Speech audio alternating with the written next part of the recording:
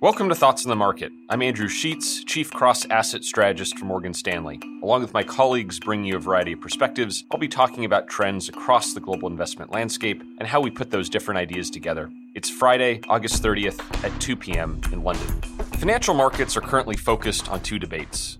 First, how weak or not is the outlook for global growth? And second, what, if anything, can central banks do about it? On both questions, our view at Morgan Stanley is cautious. One reason we're advising a defensive asset allocation and are underweight global stocks. On growth, our economists have just made another downgrade to their estimates and see global GDP averaging just 2.7% over the next 4 quarters, just 0.2% above their threshold for a global recession. But I want to focus today on the second question. How much can central banks do to boost markets in the face of that growth slowdown? And importantly, what are the negative effects, intended or not, that these actions could have?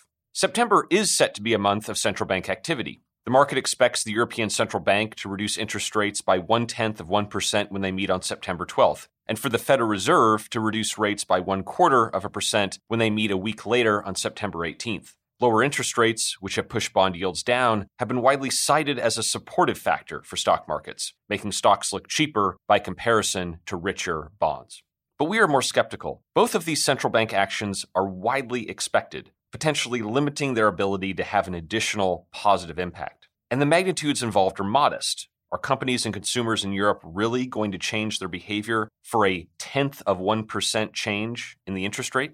As we've discussed a number of times in this podcast, the reason central banks are doing these things is also very important. Historically, when central banks have lowered rates when growth is slowing and the economy is near full employment, like it is today, the negative effect of weaker growth has usually mattered more for stocks than the positives of lower rates. The inverted yield curve, which implies a weaker economy in the future, is also sending a similar cautious signal. But I want to conclude with another point.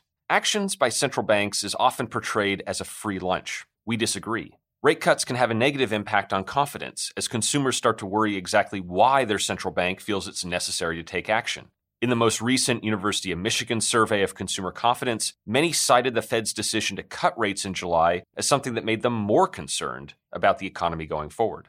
Low interest rates, especially negative interest rates, also weaken the banking system that's critical for lending to the broader economy. As European interest rates have fallen to all-time lows, so too have the share prices of European banks, hardly a sign of health or confidence. Central bank action is set to come thick and fast as we move into September. We think investors are best served by remaining defensive, focused on why central banks are finding it necessary to take steps and on the limits that such actions may have.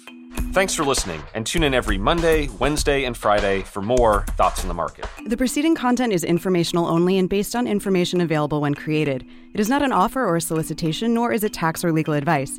It does not consider your financial circumstances and objectives and may not be suitable for you.